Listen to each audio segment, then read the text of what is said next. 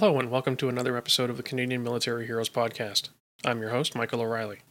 This time we will be looking at the Victoria Cross awarded to William Bishop, or as he's more famously known, Billy Bishop.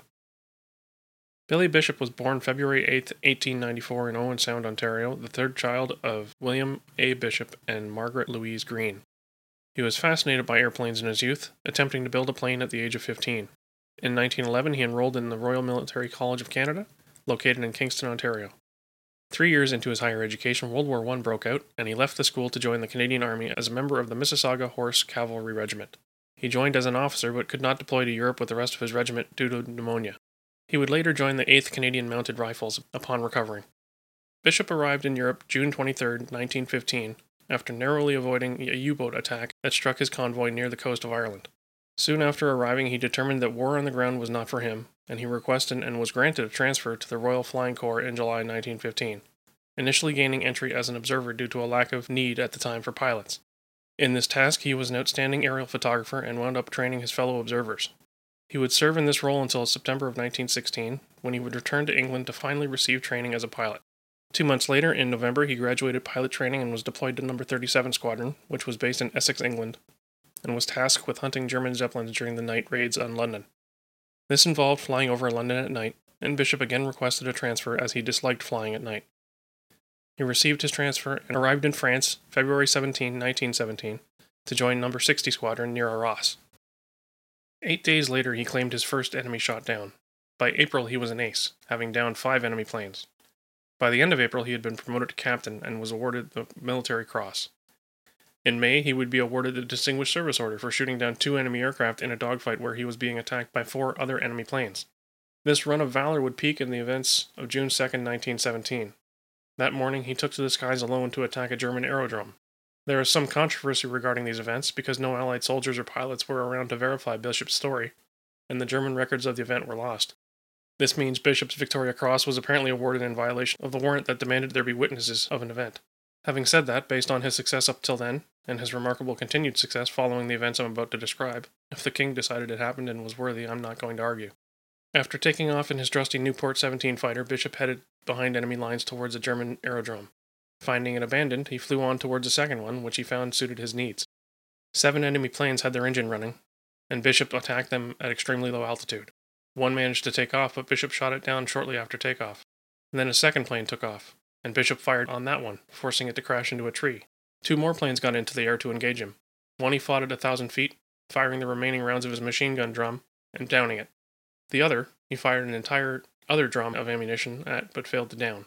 At this point, Bishop turned his battered plane homeward, ending the engagement. From the citation: for most conspicuous bravery, determination, and skill.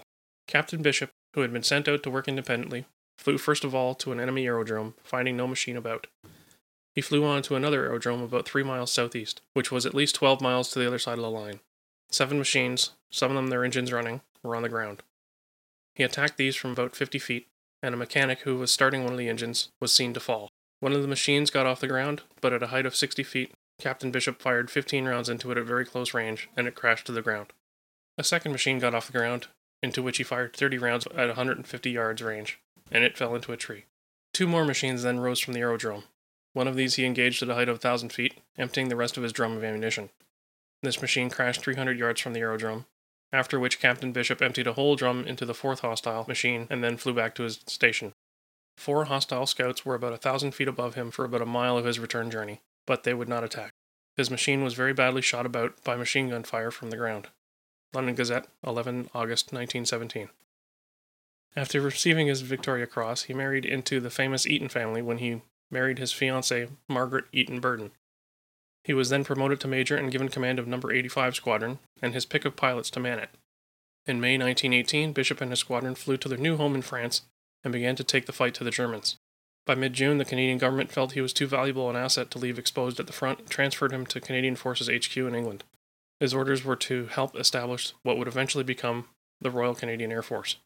Bishop would be recognized as the fighter pilot with the most confirmed kills in the UK or its empire, downing 72 enemy planes during the war. His kill record places him 3rd place behind the German von Richthofen, the Red Baron, who downed 80 enemies, and France's René Paul Fonck, who scored victories over 75 enemy pilots. His success in the war earned him fame and recognition, including being awarded Francis Croix de Guerre, and he would eventually be named a commander of the Order of the Bath. After the war, Bishop tried his hand at setting up and running his own airline, but this did not succeed. In 1921, he moved his family to Britain, but was forced to return to Canada after losing his fortune in the 1929 stock market crash. This did not hamper him for long, as he was offered a job as vice president of McCall Frontenac Oil Company. In 1938, Billy Bishop was named Honorary Air Marshal of the Royal Canadian Air Force. His task was recruitment to bring the RCAF up to strength for a war that many could see coming. At this, he succeeded admirably. He also helped to set up and run the British Commonwealth Air Training Plan. This established Canada as the place where Allied pilots could learn to fly in safety, eventually leading to the training of some 167,000 airmen. In 1944, Bishop retired from his role in the RCAF due to poor health and returned to the private sector. He would retire completely in 1952. On September 11, 1956, Billy Bishop died in Palm Beach, California. He was buried in his birthplace of Owen Sound, Ontario. Toronto's Island Airport was renamed in 2009 to Billy Bishop Toronto City Airport. Owen Sound also has Billy Bishop Owen Sound Regional Airport in honor of their native son. A mountain on the BC-Alberta border was christened Mount Bishop. Billy Bishop's medals are owned by the Canadian War Museum.